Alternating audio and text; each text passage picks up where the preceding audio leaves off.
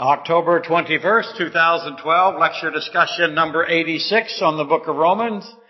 And well, last week you can look on the board here. This is, we're battling through Romans 5:12, or what I call the 7 parts of Romans 5:12. The therefore, the through one man, the sin entered, then death through sin. I add the then, and thus death spread, and then to all men because all sin. And I changed the tense of that from sin to sin, not because it's the right thing to do, but because it helps people see the progression of it. So once again, therefore, through one man, sin entered, then death through sin, thus death spread to all men because all sin. And I skipped the therefore last week, and not on purpose, not because it's insignificant. It is actually very significant. But I wanted to get through one man with all of its implications, and to kind of refresh or repeat what we've been doing here for those who might have missed it. The question right off the bat is, why Adam? Why is he the one man? Because one man takes this tremendous responsibility, if you will. Why is it Adam that got this responsibility? And then why through Adam did sin enter the world, and then death spread from there? Because as you know, 1 Timothy 2:14, and you can never say this sermon enough. I got an email from a gentleman that said one of the things that really made him look differently at the Bible was the implication of 1 Timothy 2:14, the fact that Adam was not deceived. He is the only created human being, and of course all human beings. I add words like that so that you don't have any conflict with the deity of Christ in your head. So I'll say it again that way. The only created human being of whom it is said was not deceived. You are sitting next to somebody who is deceived. And we are deceived on a consistent basis. Of no other person is it said they were not deceived. That in itself is a profound, stunning verse that just goes, it's very, very far-reaching. So why does the one who was declared not deceived in Scripture, why is he the one man through whom sin entered thus, and then death through sin, thus death spread? Why is he taking this? Why is he the responsible one, have this burden, this guilt? The Romans 5:12, one man. Why is it Adam? He wasn't deceived. And he was not deceived by who? 2 people tried to deceive him in all likelihood. One is Satan. Adam was not deceived by Satan. Maybe the only being ever besides, maybe. I don't know how many of the angelic hosts were deceived. But I know Adam was not. And of course Eve would have made an attempt to deceive him in all likelihood. How do we know that? Some of you are grinning already, knowing that I'm going to get myself in trouble.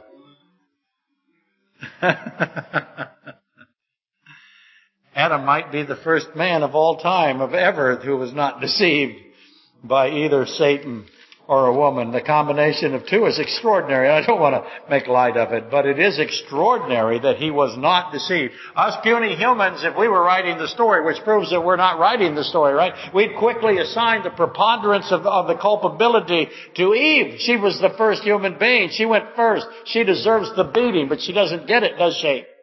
It's Adam carries the burden, the death sentence or curse, if you will. Or we give it to Satan because Satan is the one that fell first. Both sinned before Adam, but that's not what it says. That's not the result. Adam bore this accountability. It is Adam who is liable. He is the one man, the man through whom comes death. And Eve, conversely, is the opposite. The Bible says the opposite of her. She's the woman. The first of humanity in sin is called the mother of all the living. Genesis 3:20. Adam is called the man of through death. He's the man of death. Eve, is the woman of life, the mother of all the living. Why not the mother of all the dead? That's the way we would have written it, right? That's not what it says, Genesis 3:20. And that's just a couple of the hundreds and hundreds of mysteries that are within the relatively few verses that describe Adam, Eve, and Satan. Probably I say this about almost everything, it seems like. But the story of Adam and Eve and Satan is universally butchered by the church today. I was telling Sue, visiting Sue from Wisconsin, because all of you on the internet will want to know where she's from. So I was telling Sue from Wisconsin that it's very frustrating to see the church fall apart with regard to the knowledge and the wisdom that's in the church. The scientific wisdom is gone, the academic wisdom is gone, and the teaching of those kinds of subjects. The church is no longer a place where people come to learn something of great value. They come to be entertained and fleeced. And it is the way it is. It was not always that way. The church of the 16, 17, 18, and even early 1900s had tremendous amount of wisdom in it that is almost all gone now. Okay, last Sunday as well, we went over the question of extinguishing, or extinction, if you will, or annihilation, whatever you wish to refer to it as. What I mean by that is reflected in the question about Adam. As soon as, or Satan, or Eve even, just pick all of them. As soon as Adam made the decision, the free will decision to sin, and became the one man of Romans 5:12, the question of annihilation surfaces. Why didn't God totally destroy the body and soul of Adam at that instant?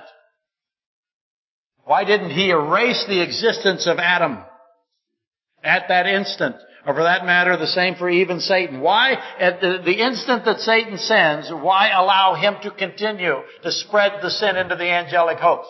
See, there's a relationship, isn't there, between Adam and Satan? One spread the sin into the angelic host and caused death and destruction in the spiritual realm, and the other in the physical realm. So they sit side by side. Why didn't God, as soon as Eve was deceived by Satan, why didn't He annihilate her, put her into non-existence, if you will? And those two questions, by the way, are very common, often raised, that somewhat surprisingly, but they do indeed trouble many Christians, and they shouldn't, as you know. Inherent in those questions is a veiled insult on the character of God. So as soon as you start raising a question like that, you have to evaluate, what am I saying about God when I ask, why didn't God annihilate Adam? Is that a question that builds God up, or does it tear Him down? Let's just take it from that simplistic of an angle. Because it is an insult, a veiled insult on the character, the goodness, the love of God, and once you begin to evaluate it. And if that's not readily apparent, let me reword the questions a little bit for you, just to make a small minor adjustment, and hopefully you'll see it. Why didn't God, instead of annihilating Adam instantly as soon as he sins, and then also annihilating Satan and Eve, and just wrapped it all up in one big clean package right there? Just take them all and totally and utterly destroy them, in the sense that they cease to exist forever from that point, and erase the memories of these persons in whomever they came in contact with. Why didn't God do that? Well, that's an attack on His goodness, by the way, immediately, but let's keep going. Why didn't God simply erase Adam's memory then? And say, we're not going to take Adam out, let's just take out his memory. We'll give him a pill, right? Don't they say they can now give you a pill that'll erase your memory while you sleep? They say that. Get one now. I'll sell you one. They've had that for years, by the way, that capability. Memory erasing. It can be self-induced. Figure it out yourself. But why didn't God erase Adam's memory? Just eliminate everything up to and including the first sin. You know, maybe take out the 3 months. Maybe a year, whatever He's got to do. Why doesn't He, and now you understand that I have a position that Adam has significant amount of age on him at the time of the fall, right? I'll defend that as we go through it. But why not just take out that period of time where Adam was beginning to deal with the fall of Eve. Just take it out, erase it, and erase it out of Eve. Wouldn't that be a great idea? Work good. Huh? Nothing wrong with that? Isn't that a good option to consider? What's the answer? No, it's not. Hi, Sophie. It's not a good option. No. Why isn't it a good option? You have to think about it. You must figure that out. Let's try another idea. Or you should figure it out.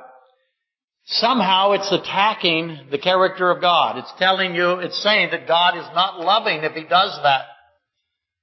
Somehow. You keep thinking about it. Let's try another idea. How about God just implants all of Adam's memories into a newly created Adam? We'll call him Adam 2, right?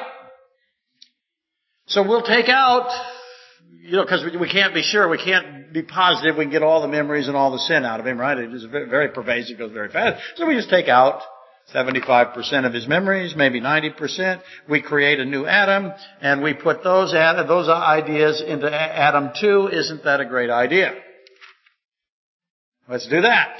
So let me put it this way. God totally destroys Adam, and let's also throw in Eve, and Satan might as well clean up all of it.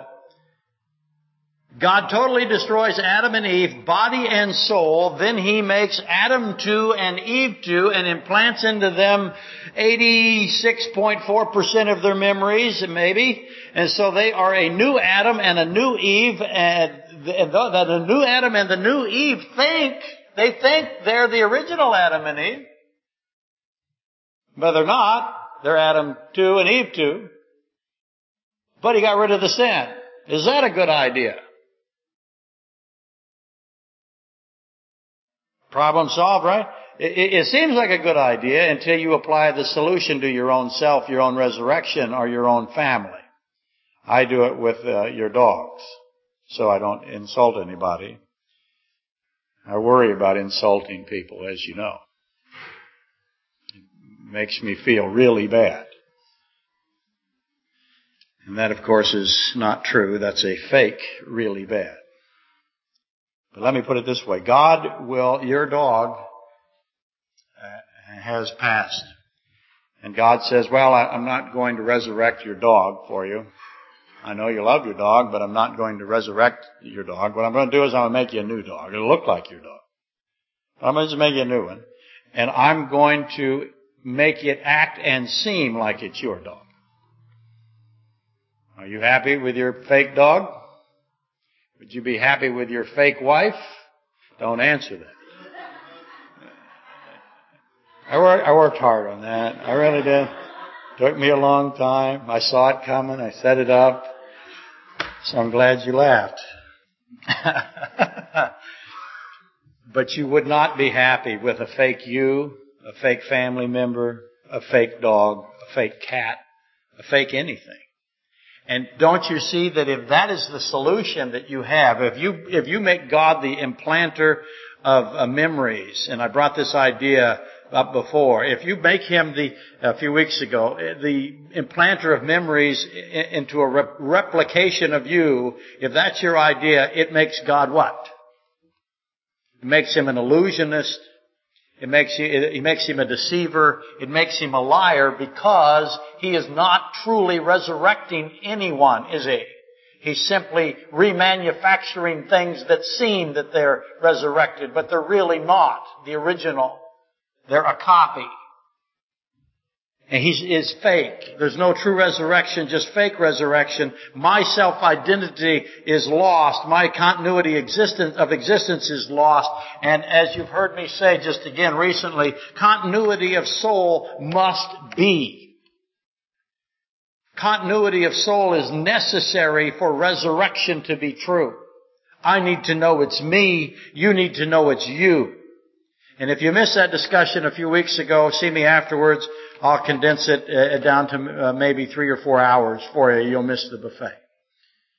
Or you can find it on the internet. It's somewhere out there in all kinds of different places. And here I want to talk to the internet people. I mentioned this already in the announcements to those of us who are here. But I did notice that on Podbean, 460 of you, as of a couple of days ago, almost 500 of you, have downloaded a lecture that I did in a very short period of time, a month or so.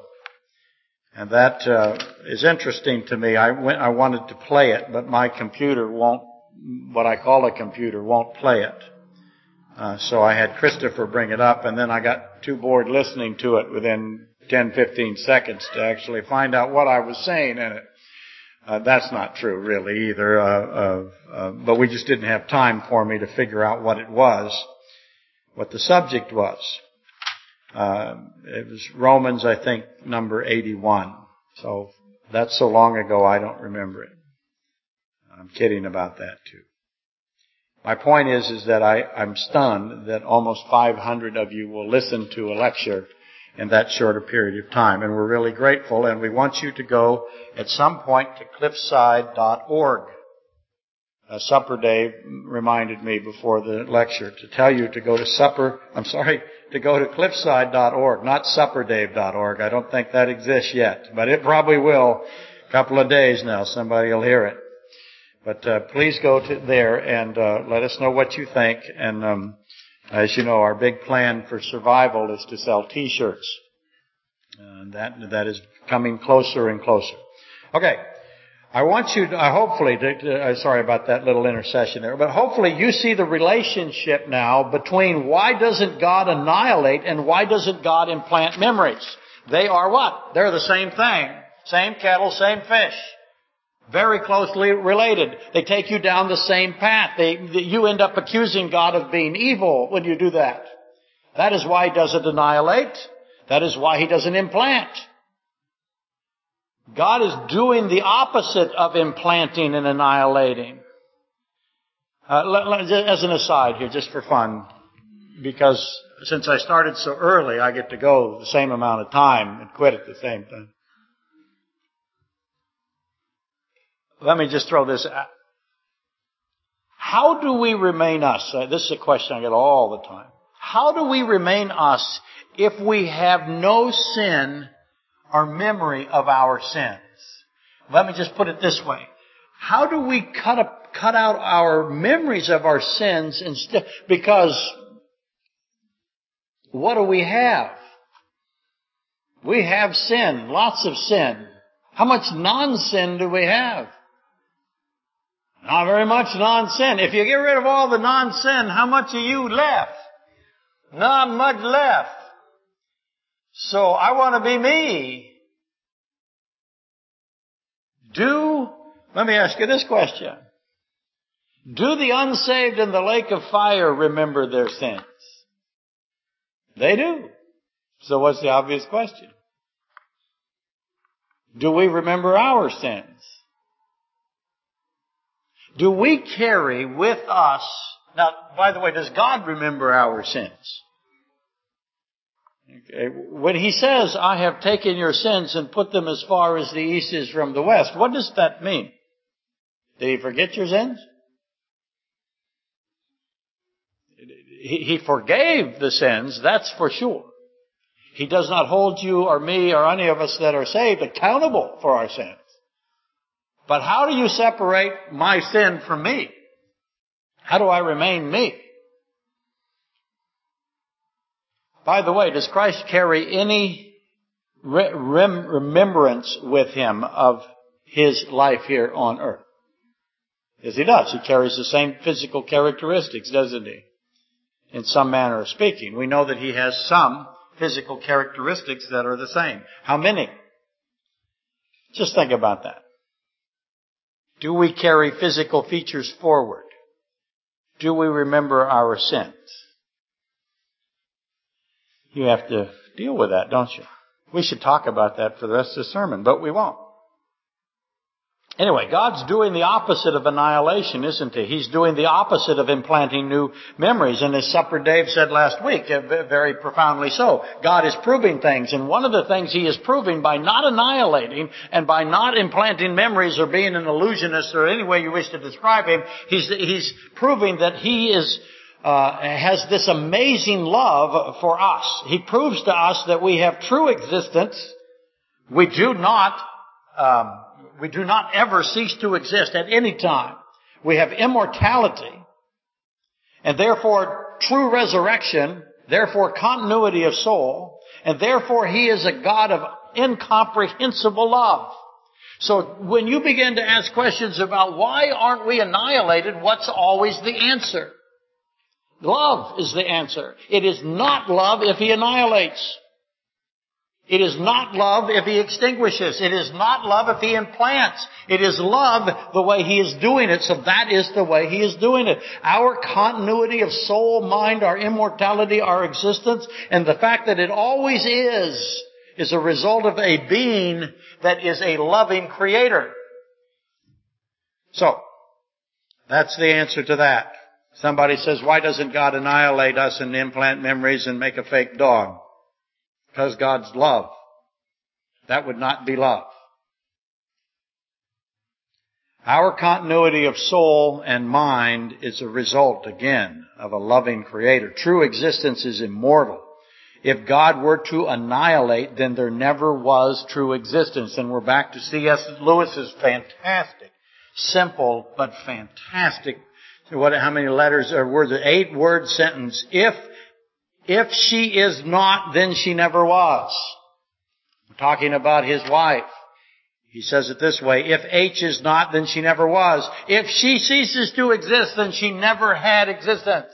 He's absolutely profoundly right about that, because God would then be what? The source of evil and not love.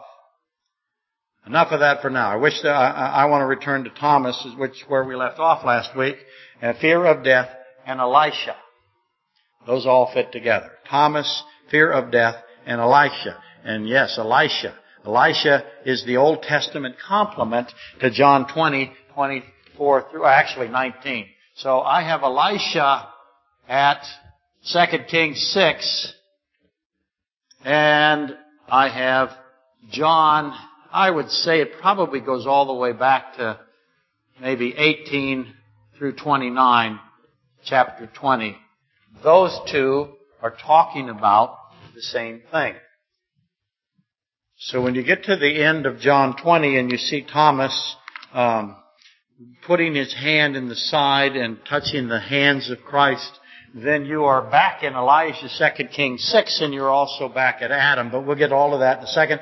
And that's what I want to do, is deal with that right now. So I'm kind of changing gears on you while I brought you up to speed from the previous week. And we should read those side by side, put them side by side, and notice what is the same about them, what is different, and how they add together. It's probably the most important thing, one thing, if you had to assign one thing, that you can do as a student of Scripture is to know that the Old Testament is primarily, that's what it's doing. It's teaching first and foremost and prophesying about Jesus Christ on every single page. That's what it does. And if you don't read it understanding that, you're in a lot of trouble. He tells you, he says, I fulfill the Old Testament, Matthew 5:17, and he also says the Old Testament testifies of me, John 5:39. That's what he's doing. He's fulfilling the prophecies, and he is fulfilling the typologies of the Old Testament. So always, always, always search for the Old Testament complement.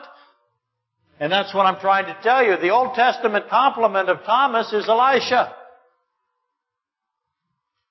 Always look for that Old Testament complement. That find in the New Testament where Christ fulfills and where that Old Testament is testifying. There's always that's how you tell that the Bible is the Bible. Because if I cannot find the New Testament complement, then I have to wonder where it went. Why isn't it there? It has to be there, and it will be there, and it's always there. And always, if you don't find it, what's wrong? You're not doing a good job. That's what's wrong. So again, always, always, always search for the Old Testament complement of the New Testament Christ event. And failure to do that is failure. Okay, let's go look at 2 Kings. I've done this 2 Kings 6 many, many times, as you know, and it's just fantastic stuff. I have to do Thomas. Why? Because I'm talking about fear of death, aren't I? And so that's why Thomas comes in. But 2 Kings 4, 5, 6, and 7, just amazing amount of New Testament material in there. So let's start at 6:14.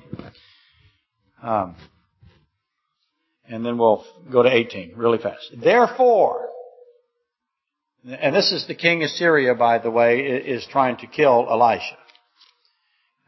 And he wants to destroy Israel, which is kind of their whole mission in life for many, many generations, and including today.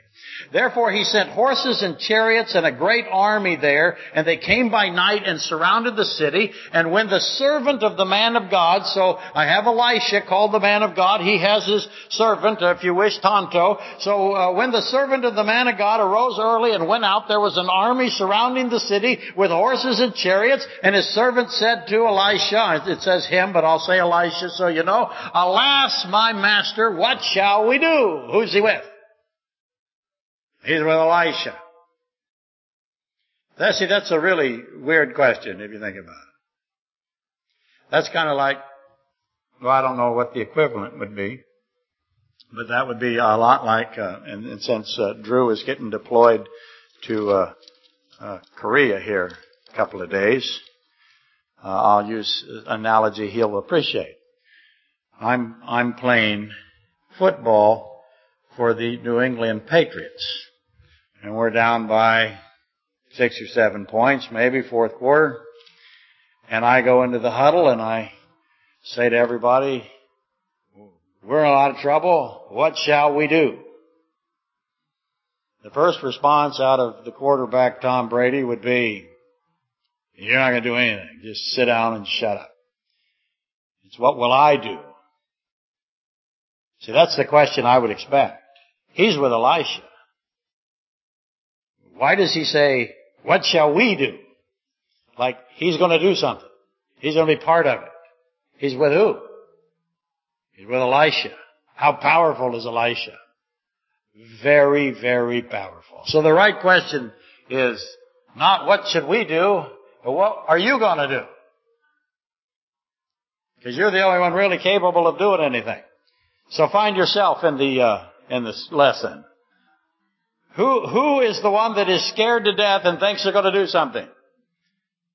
So he answered, do not fear. So Elisha answers him, do not fear, for those who are with us more than those who are with them are more than those who are with them.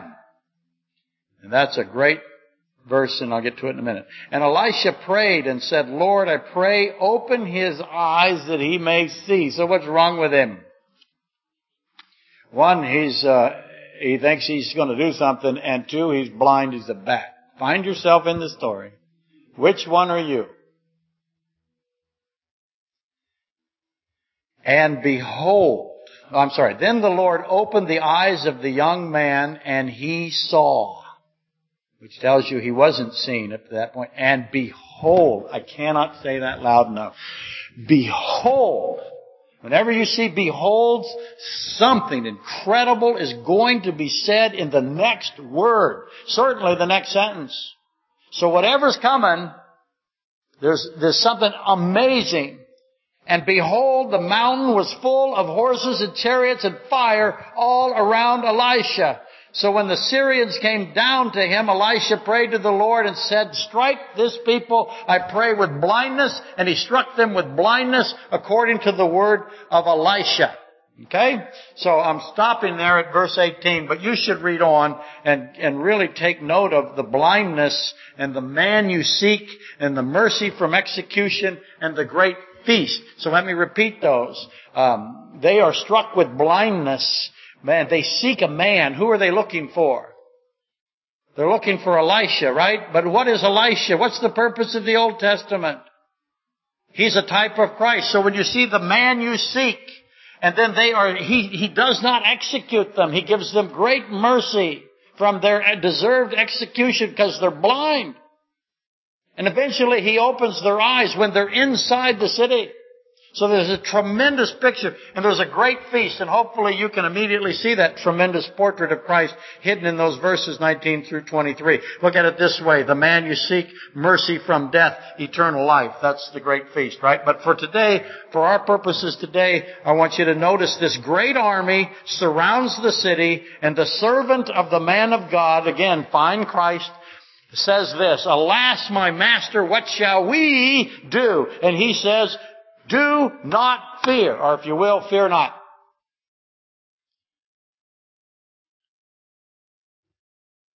We, those with us, are more than those with them. That's what he says. And then he says, he asks for his eyes to be opened that he may finally see. What's he trying to see? What's he want him to see? What does he see? Does he see physical things or spiritual things? Spiritual things. What's he focused on up to this point? Physical things. Specifically, what kind of physical things? And then this great behold is there. And hopefully you will, on your own, begin to contrast the seeing of the servant versus the blindness of the Syrians. But again, not for today. We're just getting started today in this huge pile I'm going to throw on the plate for you to deal with. Elisha, by the way, is the type of Christ that you find in the Old Testament that teaches us of one attribute of Christ. Which one is it? Do you know what it is? It teaches you that Elisha never fears anything. Why not? He can see. He sees what's in the hills. I got all kinds of stuff in the hills. What's in the hills? Probably billions of angels. I don't know how many exactly, but I would guess billions. Because why? God loves billions. Yes.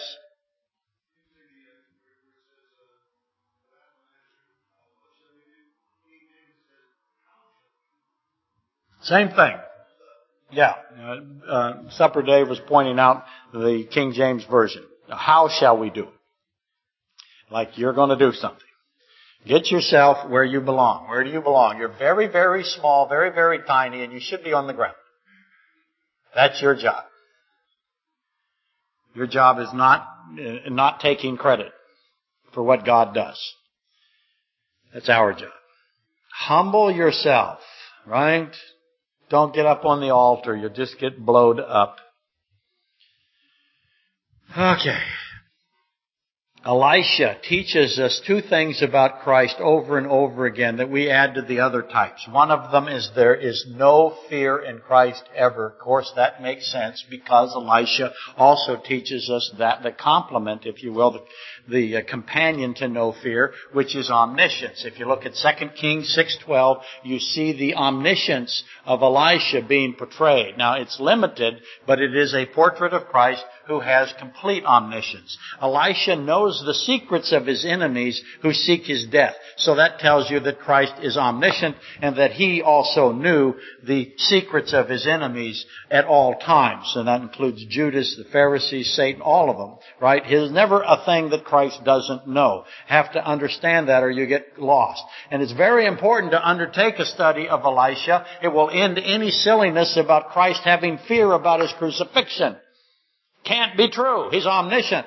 Fear is the opposite of omniscience. The absolute opposite of omniscience. Fear is absolutely contradictory and incompatible with omniscience. So if you say that Christ fears, then you're saying he's not omniscient. And fear is what? It's sin. So you're saying he's not omniscient and he has sin in him. As soon as you say he's afraid of something, then you say that he has sin in him, which fouls the sacrifice that he is, and then nobody's saved again. There we are again. But I have digressed into becoming the ranting idiot again, I know. That was just for my friends in Florida who aren't writing me. And I've missed your letters. How come you're not writing anymore? I've really enjoyed our conversations. But they have quit. I only did one sermon for my friends in Florida, and now all I got is crickets chirping. I would like you to respond to them, and I'm serious about that. I really am. Please. Let me know what you're thinking. It gives me lots of material. And I'm very busy now. Anytime I can get a hand up like that, I'll take it. Okay. Before we get to John 20, ask, what was the young servant afraid of? Why did he, alas, we are in trouble. No, you aren't in trouble. Look in what's around us. You're next to Elisha, who's a type of Christ and a very powerful prophet of God. You're not in trouble. But what was he afraid of? Let me ask again, who was he afraid of? What is the behold, that great truth that is coming? Behold. Okay, the mountain was full of horses and chariots all around Elisha. That's a great truth. It tells you about Christ. It tells you about the spiritual reality. There's lots of things in that behold. Okay? But again, think to yourself, what was he afraid of? Who was he afraid of? Now, John 20, which I'm submitting is the complement to this event. Omniscience and fear on display. Okay? Remember, as you go, as you continue to John 21, you see omniscience on there. Finally, Peter says to Christ, you know all things. So there's omniscience right behind this that we're going to read. It took Peter had to declare Christ to be omniscient before Christ would put him back into service. Very important to know that. So, here we are, John, start at 19. I'll just read 19 and 20 and then I'll skip to 25. Then the same day at evening, being the first day of the week, when the doors were shut, where the disciples were assembled for fear of the Jews. Now they're afraid of the Jews.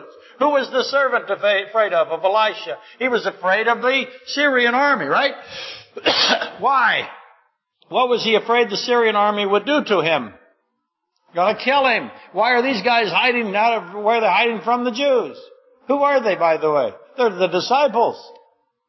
What have they done so far up to this point? They've done some amazing things. And they're afraid. Of what? Of the Pharisees. What did they think the Jews were going to do to them? Then the same day at evening, being the first day of the week, when the doors were shut, where the disciples were assembled for fear of the Jews, Jesus came and stood in the mist, and said to them, peace be with you. When he had said this, he showed them his hands and his sides, and his side. Then the disciples were glad when they saw the Lord. So Jesus said to them again, peace to you. Okay. There's some incredible questions right there. What's the first one that just comes flying on? He comes into the room, which is not a problem for him because he is the creator of the physical reality. He comes into the room, and what's he doing? He's showing them what? His side and his hands. So this is post-resurrection, isn't it? So he has what? He has some physical characteristic that they need to see. Why do they need to see this? What does this prove? Why is that a big deal? Here I got is that can barely say the word. Appendix scar. Is that what we're doing? Look here. Look, I had 2 hernias fixed a while back. You want to see my scar to prove it's me? See, here, look, I shot that finger with a nail gun, that thumb with a nail gun. I'm having trouble with this hand.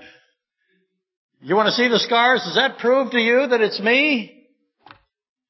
How many guys got crucified and pierced? How many?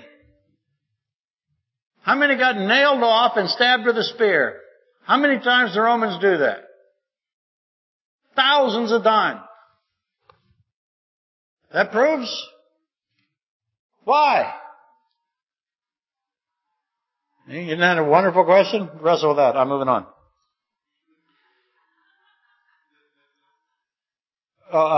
26. And after 8 days, I'll go to 25. Then the other disciples therefore said to him, we have seen the Lord. They're talking to Thomas. Thomas says this, he's not buying anything. So Thomas said to them, unless I see in his hands the print of the nails. Why? Why is that such a big deal? Look, I just don't want to pick on Thomas here. But if Christ came to me right now, that'd be pretty cool. But if he did and he walked up and said, you mind if I preach? No, sir. We're going out, we're on the ground where we belong. Now some people would say, no, wait just a minute. Let me at least get the offering in, right? But no, trust me, I would shut it down right there. And what I say to him, let me see your hands and your side to prove to me you're God. I wouldn't be doing that. What would I ask him for? If he came and he said, hey, dummy, do you need me to prove that I'm God? Sure. What would you like me to do? The chances that I say back to him, let me see your hands and your side, is nil. Because I always put myself in these stories, and I wonder, what are these guys thinking? Why do they want this? What's this doing? Well, let's read it again. Thomas said, unless I see in his hands the print of the nails, and put my finger into the print of the nails, and put my hand into his side, I will not believe. What? That doesn't make any sense to me. Believe what? What's wrong with you, Thomas? And after 8 days, his disciples were again inside, and Thomas with them. Jesus came, the doors being shut, and stood in the midst, and said, peace to you. And notice he's now said peace 3 times. Why is he saying peace, right? And then he said to Thomas, reach your finger here and look at my hands. And reach your hand here and put it into my side. Do not be unbelieving, but believing. And this is really important, because what does it say next? Does it say that Thomas did that? No. And Thomas answered and said to him, my Lord and my God, your God. Something about Christ at that point made him know that this is God. Because what did Christ do to him? He repeated to Thomas what Thomas said. Just like Elisha repeats to everybody what the king of Syria said. See how they fit? Christ knows what you're saying in secret. There's a big concept for you. God, you have no secrets from Christ. You have no secrets from anybody, frankly. You might think you do, but we don't. Our sins will find us out. But just like Elisha's typology, Thomas says something that he didn't think anybody knew about, and Christ comes in and says to him, I heard what you said, essentially, to his face. And that omniscience makes Thomas say, you are omniscient God, just like Peter will do in a few verses where he says, you know all things. Again, omniscience is in play. And Jesus said to him, Thomas, because you have seen me, you have believed. Blessed are those who have not seen, yet have believed. Okay, so there we are. Christ, the body resurrected, God himself, the I am in the flesh, has come to his disciples who have scattered and fled and have all not believed, and they have all been unbelieving. And question immediately, thank you, Terry, not believing what exactly? And Christ says to them, peace with you, peace to you. Why does he say that? Is it just an insignificant, polite greeting? No, it's God. Of course it's not insignificant and polite. God is telling them something. He says what? He's announcing something to them. It isn't, hi, how are you? It's, you have something now. What do you have? Peace. You're no longer what? At war. You're no longer an enemy of God. The peace treaty is finished.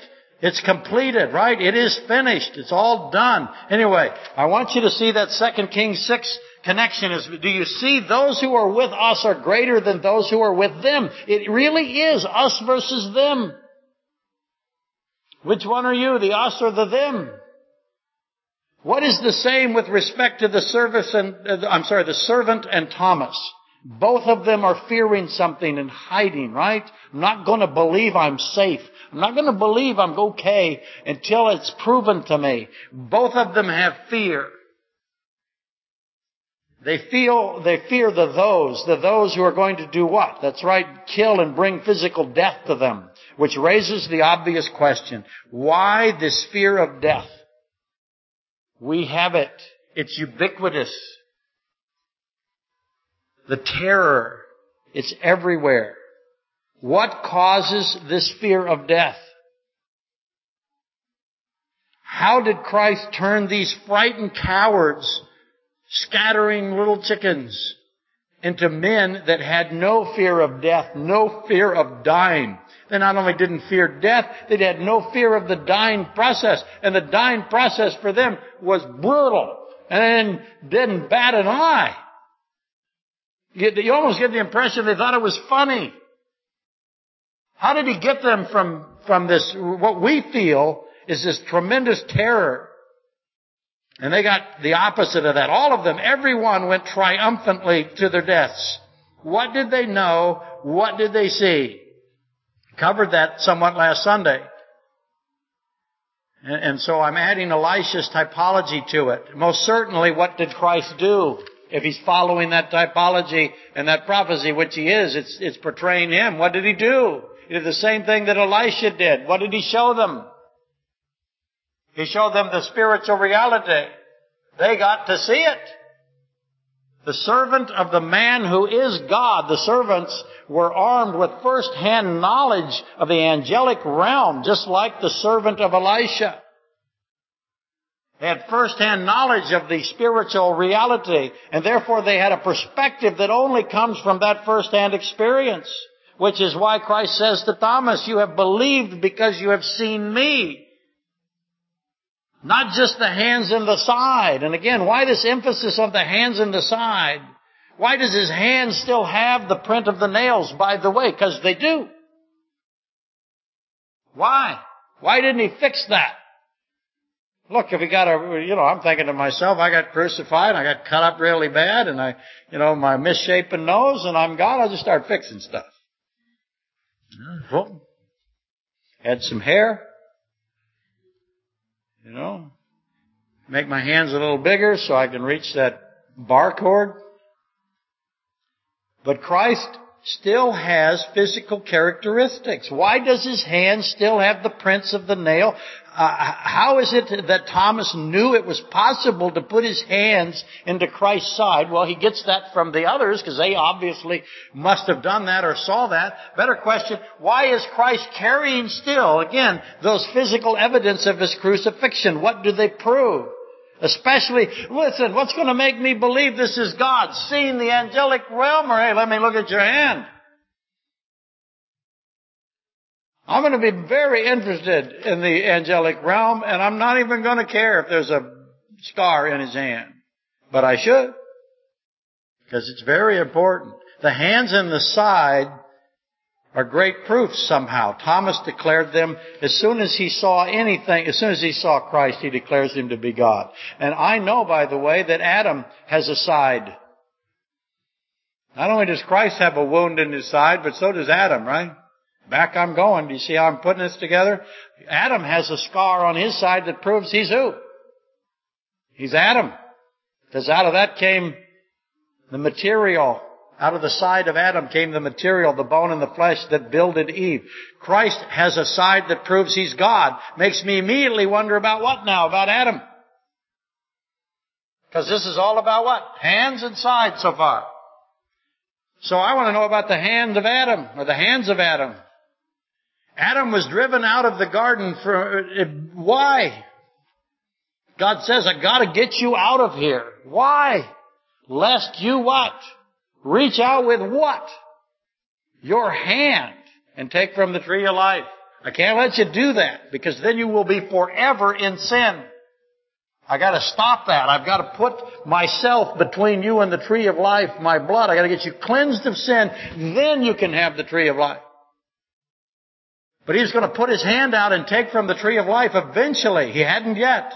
And it says before he takes and puts his hand out. before he, not Eve. It's all about Adam. Very important to know that. And that, by the way, is the first mention of the word hand in all the Bible, Genesis 3:22. Obviously, we must compare the hands of Christ and the side of Christ with the hand of Adam and the side of Adam and the cherubim and the flaming sword, because Adam got to see what? How much spiritual reality did he know? Lots. He walked in the garden, right? He had that all worked out. And then we had Thomas and the disciples and Elisha. You see, Adam understood. He knew things and saw things that removed fear of death, and so did the disciples, and as did the servant of Elisha and Elisha. Physical death, by definition, is a physical process, and all of these guys here saw and heard and witnessed the spiritual, the supernatural, and that completely removed fear from them. They no longer feared the Syrians in the case of the servant of Elisha. The disciples no longer feared the Jewish Pharisees, nor did they fear the Romans, nor did they fear the unknown. Because once you see the spiritual reality, there ain't a whole lot of unknown left to worry about. Christ removed the unknown. There was no unknown for the disciples. You get that in the rest of John, where they're talking to him about how they're going to die. And they want to know how John's going to die. The legend of John is that the Romans put him in a vat of oil and boiled him. How'd it go? He sat there, read the paper. It didn't affect him. How much fear did John have? Apostle John? None. How do you get like that? There was no unknown for John. But back to the things we know.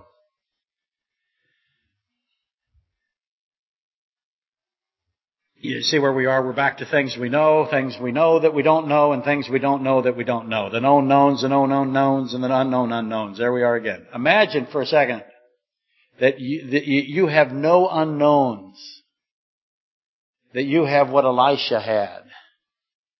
You had what the disciples had and the servants had. How much would that change us or you? What would we do if we saw the spiritual realm? That's why he said, more blessed are those who don't get to see what you guys have seen.